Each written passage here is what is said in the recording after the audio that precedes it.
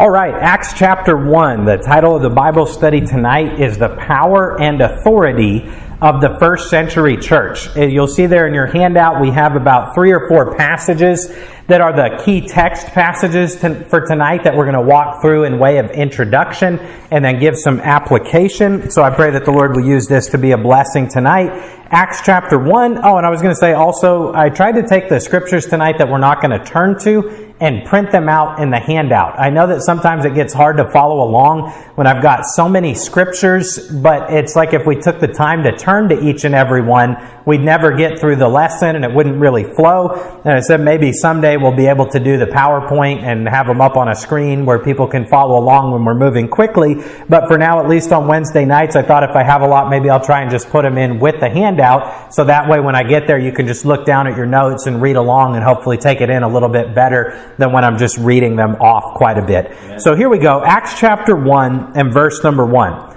The former treatise have I made, O Theophilus, of all that Jesus began both to do and teach, until the day in which he was taken up. After that he, notice that it says, through the Holy Ghost, had given commandments unto the apostles whom he had chosen. Some of what we're looking at as the foundation of these passages to introduce the study tonight is the role of the Holy Spirit and how the text takes the time to indicate that it was through the Holy Spirit and the fullness of the Holy Spirit of God that they carried forth the works and actions of the first century church. It was a church that is founded by God, and as such, as we look to carry out His commandments, it must be done through the blessing and the power of God in order for it to work. And verse number 2 points out that Jesus gave His commandments to the apostles through the Holy Ghost. Even Jesus Christ chose to do His miracles through the power of the Holy Spirit, showing His role as the Son, but always as a member of the Trinity, equal to the Father and equal to the Holy Spirit, and proving that the works of God He wanted His disciples to do were to be carried out through the power of the Holy Spirit, and that's why I believe He chose to do them that way as well. Verse 3 says of Jesus, to whom also He showed Himself alive after His passion by many infallible proofs. That's a great phrase right there. Many infallible proofs abound, even in the world today, that point to the fact that Jesus Christ is risen from the dead. Being seen of them 40 days, and speaking of the things pertaining to the kingdom of God. Verse 4. And being assembled together with them, He commanded them that they should not depart from Jerusalem, but wait for the promise of the Father, saith He, ye have heard of me. For John truly baptized with water, but ye shall be baptized with the Holy Ghost not many days hence. Here Jesus tells them, when I leave, when I ascend up to heaven, I don't want you to run off immediately into all the world to preach the gospel to every creature. I want you to wait at Jerusalem until you get the promise of the Father, saith He, ye have heard of me. Then he references in verse 5, how John baptized with water, but ye shall be baptized with the Holy Ghost not many days hence. Jesus had promised His disciples that a comforter would come. He said, I'm going to depart and go up to heaven, but don't be afraid. I'm not leaving you alone. I'm going to send you the comforter from heaven, and He will abide with you. And that was a name for the Holy Spirit, was the comforter, for that is a role that He plays within our hearts, is teaches us the Word of God, gives us power to obey the commandments of God, and comforts our hearts that God is in control. John baptized with water, but the baptism of the Holy Ghost is referenced in verse number 5, which we believe is talking about the day of Pentecost. That follows immediately after chapter 1, where the Holy Spirit comes down and for the first time indwells the body of every single believer. And then going forward in this day and age, we believe that at the moment of salvation, the baptism of the Holy Ghost is something that we all experience because the Holy Spirit is given to indwell each and every believer. But at this time, they were waiting for the Holy Spirit to be given in such a way. And that was to happen on the day of Pentecost. So Jesus says, do not run out immediately and tell everybody about me. Wait at Jerusalem. And after the Holy Spirit is given, then go fulfill the commands I gave you. Verse 6.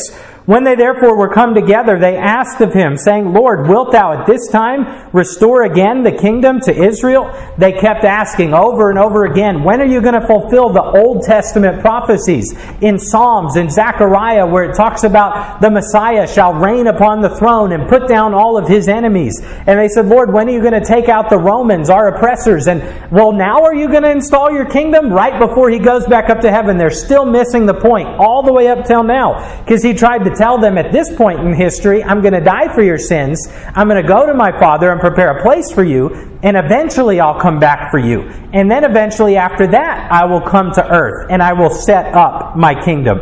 But they wanted to know right before he went back up to heaven, are you going to set up the kingdom now? Verse 7. And he said unto them, it is not for you to know the times or the seasons which the Father hath put in his own power. Jesus said, if they say to you, the Son of Man is here or he is there, don't believe them. If they say Jesus Christ in the flesh is preaching at a church down in Dallas, don't go. It's not him. It's a lie. It's another spirit. And Jesus said, no man knoweth the day nor the hour. Not the angels, not the Son, but the Father only holds within his knowledge when Jesus is returning. So it's not for us to worry about predicting when he's coming back. Harold Camping comes to mind. He tried 3 times to predict. I cracked the code. Jesus is coming back on this date. And every time we do that, we play the fool because we disobey the Word of God that tells us not to worry about the times or the seasons that only the Father is in control of. And when Jesus explicitly said, you do not know the day or the hour, only the Father does. And it causes people to mock the event of Jesus' return. Could Jesus have come back on the days he predicted? Yes. But he could have come back the day before, or the day after, or today, or tomorrow. And we should never mock or doubt the event of Jesus returning, for the Son of God has promised he's coming back. Verse 8. He says, so don't worry about the times or the seasons, the prophecy, when I'm setting up the kingdom. That's not what is for you to worry about. But here is what you're supposed to worry about, verse 8. But ye shall receive power after that the Holy Ghost is come upon you, and ye shall be witnesses unto me, both in Jerusalem and in all Judea and in Samaria and unto the uttermost part of the earth. So he tells them it is not your problem to figure out when is Jesus coming back and setting up the kingdom. It is your responsibility rather to be busy doing what? Being a witness in Jerusalem, then the areas around it, and to the uttermost parts of the earth. So we're not supposed to be preoccupied and worried about with predicting future end-time events, but rather we're supposed to be preoccupied with spreading the gospel to those around us and serving Christ and know that he is in charge of when he will come back. But notice that he says in verse number 8, but ye shall receive power after that the Holy Ghost is come upon you. And after that, then ye shall be witnesses unto me. Jesus here is letting the foundation of the early church, the 12 apostles, he's letting them know you cannot do the work of God without the empowerment of God. Well, what about the time that would be wasted while we're waiting for the Holy Spirit to come? No, if we try to do the work of God without the power of God, it will fail. He said, wait till the Holy Spirit is given and I empower you to do the work. Then go forward and carry the gospel. Look at Acts chapter 4. And we know that there in Acts chapter 2, the Holy Ghost was given. The miracle of tongues was given and people heard the gospel, understood it in their own language, and they were saved. And then they began to go and to spread the gospel with great power. Acts chapter 4, notice that it says of Peter in verse number 8, then Peter, filled with the Holy Ghost, said unto them, ye rulers of the people and elders of Israel. He begins to preach this long sermon, but notice that it says, beginning in verse number 8, he was not just preaching of his own ideas or of his own human intellect or abilities, but the text of the Scripture lets us know that before Peter got up to preach, he was filled with the Holy Ghost. The Holy Spirit of God was empowering him to do the work of God. Look at verse 31, all the way down to verse 31. And when they had prayed, the place was shaken where they were assembled together. And they were all filled with the Holy Ghost. And they spake the word of God with boldness. And the multitude of them that believed were of one heart and one soul. Neither said any of them that aught of the things which he possessed was his own, but they had all things common. Verse 33 says, And with great power gave the apostles witness of the resurrection of the Lord Jesus, and great grace was upon them. They gave witness of the resurrection of Jesus Christ. Not just the fact that he died, not just that he rose again, but that it proved he was the Son of God, and that he was the only way to heaven, and there wouldn't be salvation in any other name. And as they gave that witness, it says they gave it with great power. Why? Because verse 31 says that they were all filled with the Holy Ghost. The Holy Spirit of God should give us a great comfort to know that God has not set us out all on our own to try and figure out how to do the work of God or to do it through our own ability. But the very fact that we come to church tonight is a step of faith that the Holy Spirit will give us insights through the preaching of the Word and speak to our hearts that we might not get if we weren't following the Bible command to come together and to study and to listen to the preaching. When we try and tell someone about Jesus, it's sort of the ultimate test of faith. Step of faith. To say, well, here's a person that does not believe in God, and I'm going to try to talk to them and hope that either now or eventually in the future, as a result of my conversation, they will consider eternal truths about sin, about hell, about heaven, about Jesus, about His death, about His resurrection, and then that they will in sincerity repent and turn and by faith call on the name of Jesus, and that will change their whole eternity.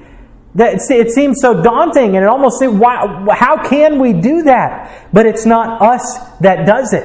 We are simply a witness. We simply tell what God has done. We simply tell what God has said. And I've seen it happen. You speak to someone, and the Holy Spirit grips their heart. And within them, there is a pull and a conviction that is telling them with all of their being, this is the truth. This is what God has said. I have to repent. And people will hear the gospel and they'll clench their fist and they'll get tight because the Spirit of God brings conviction to those we're trying to witness to. It's not up to us to be the best we can be at our delivery, and we have to be smooth enough to talk people into coming to Jesus, though we should do the best that we can. Rather, it is the Spirit of God that convicts and draws and pulls and goes with us.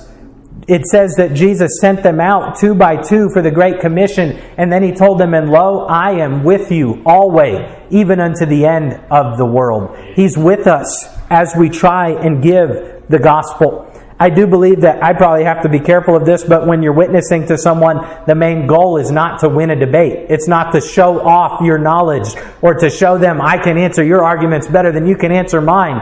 It's to give the gospel in simplicity and trust that the Spirit of God will reveal it to their heart. And then it's up to them to do what they will with the Word of God that we share with them. They gave witness of the resurrection of Jesus with great power, and it was the power of the Holy Spirit. Luke 24, 2 more passages we'll turn to here before we get to the outline.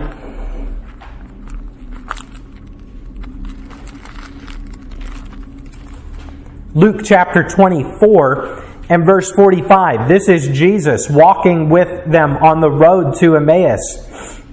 They didn't know that it was Jesus.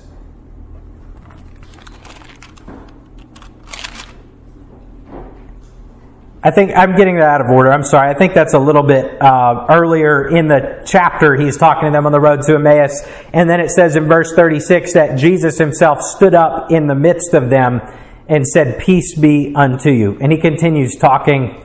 I am sorry, is that all running together? Is that the same story, or does He change settings? In verse 36 it changes and says He stood in the midst. He goes from the Emmaus to the upper room with the disciples. To the upper room with the disciples. Thank you. I thought that's what it was saying as I looked there, and then, I'm sorry, it was hot today. My mind is getting confused. Thank you, sir. At any rate, verse 45 is Jesus.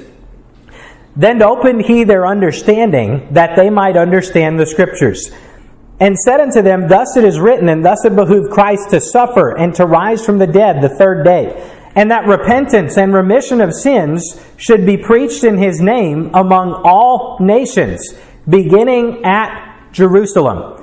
I've said this often, you just have to define repentance the way the Bible does, but it's abundantly clear repentance is part of what brings us to Christ. Here Jesus said repentance should be preached everywhere. Verse 48, He says this, "And ye are witnesses of these things. And behold, I send the promise of my Father upon you. But tarry ye in the city of Jerusalem until ye be endowed with power from on high." Another account of the same message where He says you're going to be witnesses of these things. What's these things? The death of Jesus Christ, the suffering, the resurrection, repentance, remission of sin. You're going to be witnesses of these things, but wait at Jerusalem until the promise of the Holy Spirit is given.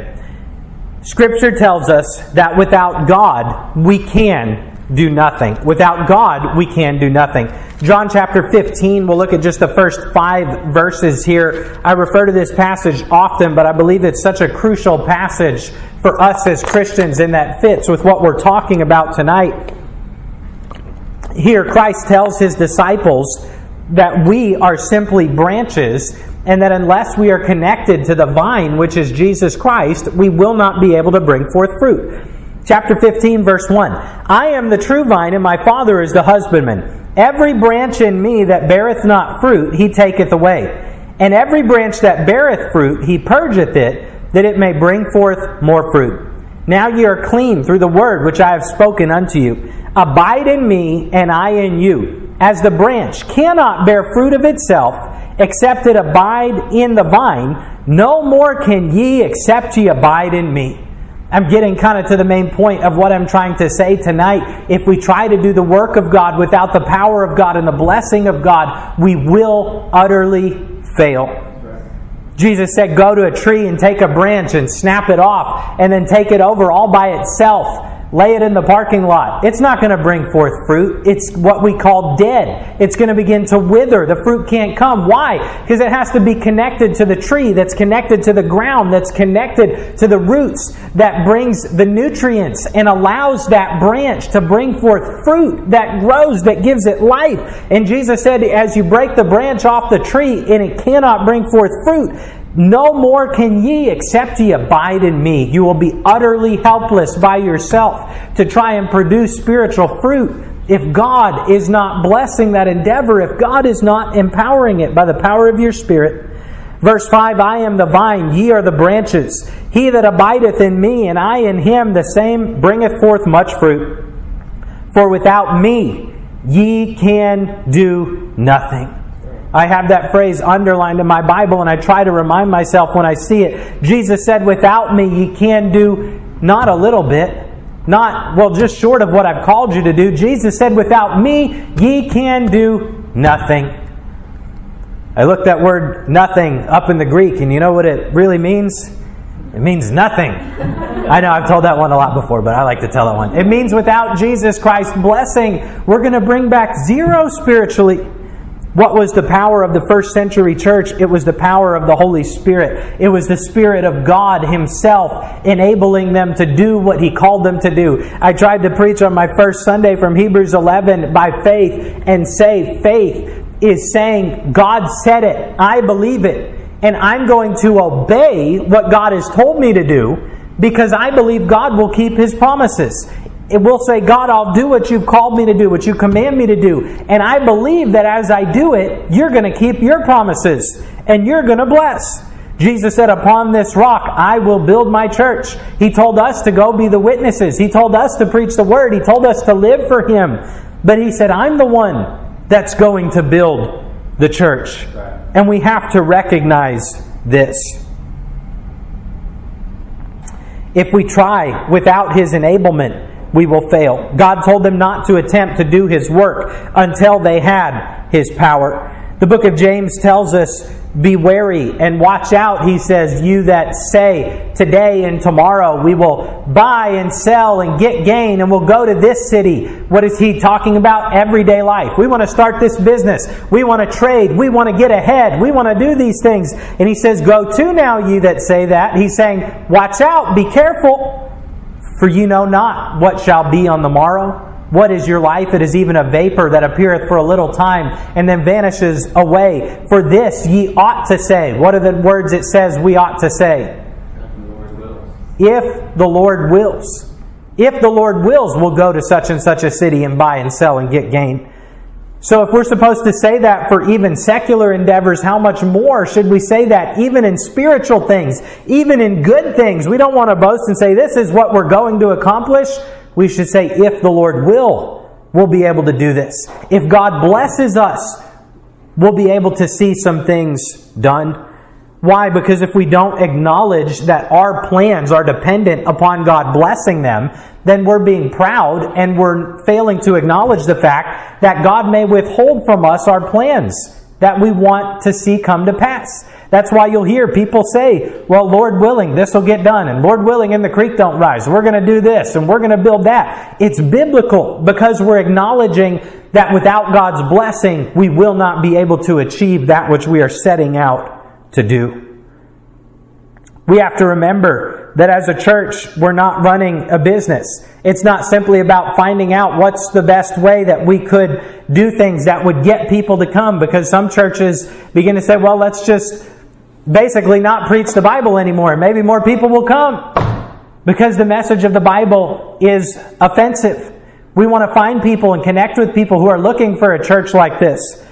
But also Jesus said two things. He said the message of the gospel is a stumbling block. Jesus Christ is a stumbling block. He's a rock of offense. You have to believe in Jesus and repent of your wickedness or you're going to go to hell. That's an offensive message. But what's the target audience to take that message to? Every creature under the sun.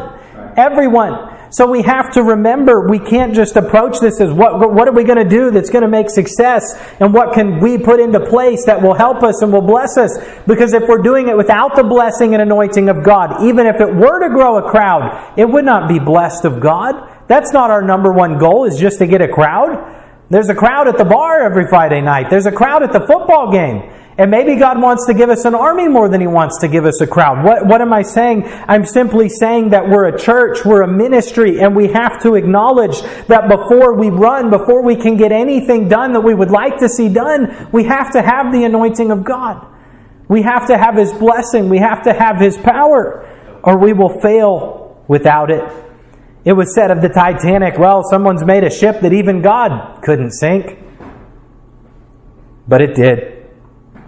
Paul said that there were certain that were following false teachings and they made shipwreck of their lives. It got them off track. And he said, I have to be careful and stay under my body lest I myself should become a castaway when I have preached the gospel to others. That's the Apostle Paul saying that. If he knew that in the weakness of his flesh he could become a castaway and he could be backslidden and he could fall out of the will of God, we have to be careful and remember we need to do what Jesus said, be sober, be vigilant, for your adversary the devil as a roaring lion walketh about, seeking whom he may devour. Not just hurt or hinder, but devour is what Satan would desire to do to the people of God and the church of God.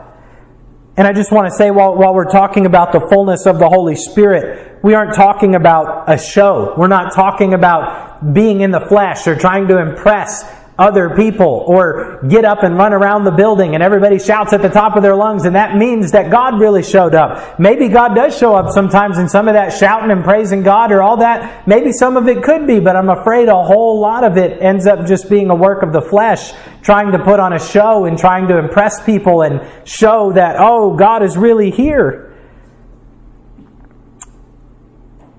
Sometimes at certain meetings or revivals, they'll get made fun of a little bit because they do a forced altar call, where they'll call it, where they play the music, and they'll say, well, you need to come forward and you need to make a decision. If you don't write it down on a card, then there's something wrong with you. I think I heard someone say they were at a meeting one time where they passed the offering plate 7 times. And well, God is in this thing till we reach our goal. We're just going to keep passing it and not let you go home till we raise enough money.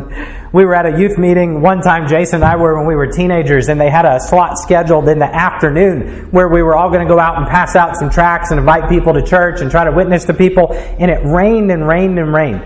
So they pivoted and they had an extra speaking session. But when the speaking session was over, I think they had the speaking session scheduled, and after we were supposed to go out, they had an invitation that I think lasted about an hour and a half. And I remember there was one teenager in our youth group that he went down there and made a decision and filled out a card after about 45 minutes. And then the next day he said, I'll be honest, I didn't really want to do anything. I was just tired of sitting there. He said, I had to move and go do something somewhere. And then one of the preachers said later, I told my wife I wanted to go to the ones who didn't come write a decision on a card and tell them, why didn't you make a decision? I'm going to write that down on a card. And I'm not saying that God can't be in some of those things. If you say, oh, well, don't make it emotional. I think maybe sometimes we can be emotional about pleading with people to get saved or to give your life to Christ. But what I'm saying is I'm not talking about the fullness of the Holy Spirit putting on a show or having everyone come down to say a prayer at a certain time. And that means that God really blessed it. What I'm talking about is what they did in the first century church, the fullness of the Holy Spirit. Their faith wasn't confined to a building or an emotional state during a service, but they went out and lived their lives for God, and He blessed the preaching of His Word and the living out of their faith in a way that they could not have done through their own power and in their own flesh. And God blessed it mightily. And the church grew not because they had a great strategy or the best technology, but because the Holy Spirit of God used the people of God to do His work. And I'm not a charismatic, but I do believe in the doctrine of the Holy Spirit, and I believe each and every one of us need the power of the Spirit of God and the fullness of the Holy Ghost, not just to witness or in church, but we need the presence of the Spirit of God in our homes, on our job site, where we go to school, praying for Him to bless our health. Every day, there is no substitute for the fullness of God. Not our own education, not our own intelligence or strategy or power of our flesh. Listen to this statement. Unless we are persuaded of our absolute need of God, every moment of every day, unless we realize how much we need Him, then we will not have the power of the first century church. The first statement I have here up at the beginning of your handout, the fullness of the Spirit is a command for all believers. A command for all believers. And then I have the scripture underneath it. You can read along. Ephesians 5:18 through 20. And be not drunk with wine wherein is excess, but be filled with the Spirit, speaking to yourselves in psalms and hymns and spiritual songs. And then it continues on, making melody in our heart to the Lord and giving thanks for all things unto God. But notice that verse 18, it says, be not drunk with wine wherein is excess. It's wrong to get drunk because you are controlled by it. You give yourself over to that substance. But rather, as a contrast, be filled with the Spirit. Be controlled with the Spirit of God. Give yourself over to His power and His influence rather than to alcohol. Notice what he says, but be filled with the Spirit. It's an instruction. It's a command. The same as any other command in the Bible, we are instructed directly from the Word of God as Christians to be filled with the Holy Spirit. We remember the Holy Spirit indwells every believer. John 14:16. And I will pray the Father, and He shall give you another Comforter, that He may abide with you forever. He's with every single one of us. He abides with us. He stays with us. We're told in 1 Corinthians, know ye not, ye are not your own. Your body is the temple of the Holy Spirit of God. A temple is what God dwells in, and our body is a temple that the Spirit of God dwells in. Verse 17, even the Spirit of truth, whom the world cannot receive, because it seeth Him not, neither knoweth Him. But ye know Him, For he dwelleth with you, and shall be in you. Notice what he says in verse 18, I will not leave you comfortless, I will come to you. Here Jesus references the Holy Spirit coming as I will come to you. Jesus said, Philip, have you been with me this long? And you ask, show me the Father. If you've seen me, you have seen the Father. I and my Father are one. The Trinity, the Father, the Son, and the Holy Spirit. Three separate, distinct beings, yet one God. And if we have the presence of the Spirit, we have the presence of the Father, and we have the presence of Jesus Christ. God did the following for the first century church through the power of the Holy Spirit. Number one, God changed their speech. God changed their speech. I'm going to turn over to Acts chapter 2.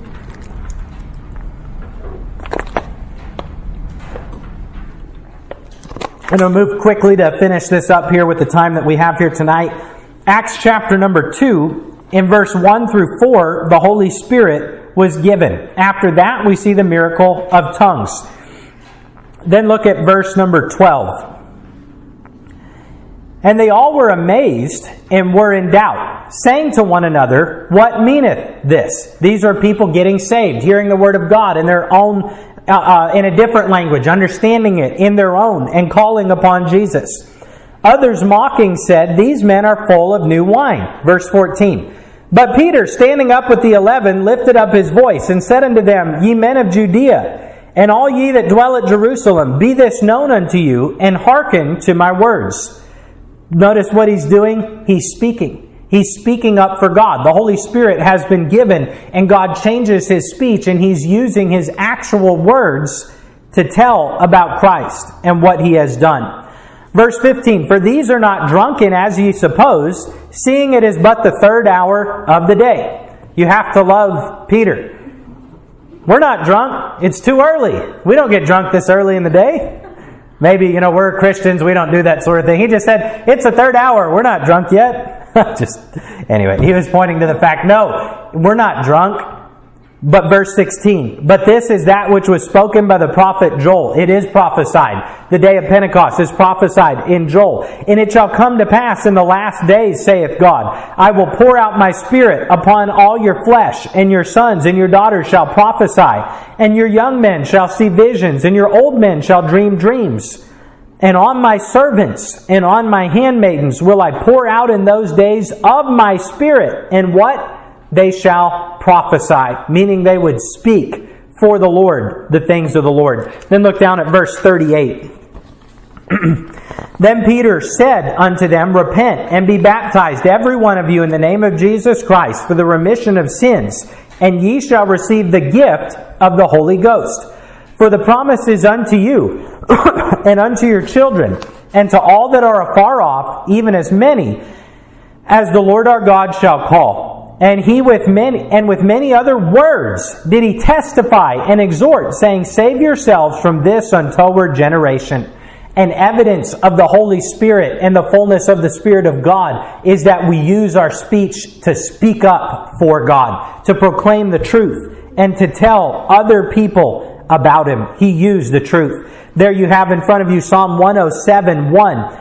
Oh, give thanks unto the Lord, for He is good, for His mercy endureth forever. Let the redeemed of the Lord say so, whom He hath redeemed from the hand of the enemy. Let the redeemed of God tell people that they've been redeemed. Talk about His goodness and how His mercy endureth forever. Jeremiah 29. The prophet said, Then I said, I will not make mention of Him, nor speak any more in His name. He said, I'm fed up with these people, the Israelites. They don't want to hear about it anyway, so I'm just not going to speak about God. But His word was in mine heart as a burning fire shut up in my bones. And I was weary with forbearing, and I could not stay. Which means He could not withhold any more. The word of God burned in His heart, and as a child of God, He had to speak and tell what God had told Him to speak. A witness is someone who tells what he has seen. A witness is someone who testifies. When you call a witness into a courtroom, they don't just point to him and say, well, he saw what happened. You have to get up and be a witness and give testimony and say, this is what I saw, this is what happened. And as a Christian, we're supposed to be a witness to the world around us. Yes, through the way that we live, but also with our words. We testify. We tell people, this is what Jesus did. This is how you can be saved. This is how He saved me. This is what He has done for me. This is why we are called to be a witness for God. If you buy a new car and you're all excited about it, what do you usually do? You tell your friends about it. You tell your coworkers. If you bought a new house, if you're in a new relationship and you're excited about it, you tell people. That's what we're supposed to do. That's what the Holy Spirit did for them. He changed their speech and they told people about Christ. Let us do that also. Point number 2. God gave them boldness. God gave them boldness. That's on the next page there. Acts chapter 4. Acts 4:18 through 20. I'm sorry, that's back on the other page. That was pointing to the fact of if you're excited about something, you tell. A witness is someone who tells what they have seen. And I'm sorry, before you turn the page, Acts 4:18 through 20 says, and they called them and commanded them not to what? Speak at all, nor teach in the name of Jesus. They didn't say, well, you can't talk about a generic God. You just can't tell about Jesus. Don't preach in His name. You'll have prayers today where they come and they will pray.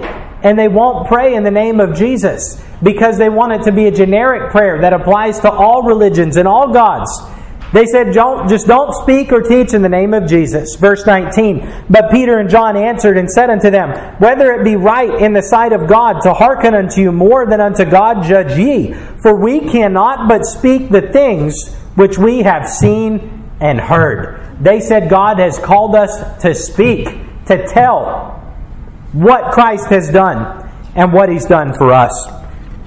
Now on the next page, point number 2, God gave them boldness. God gave them boldness. If you look at Acts chapter 4, we'll just read 2 verses here instead of verse 8 through 13. Acts 4 and verse number 8. Then Peter, filled with the Holy Ghost, said unto them, ye rulers of the people and elders of Israel. And he begins to preach Jesus to them. But again, the text notes that Peter was filled with the Holy Ghost. God was blessing what he was doing. Then see, in verse 12, he told them, there's not salvation in any other. There's no other name given under heaven whereby we must be saved. Verse 13.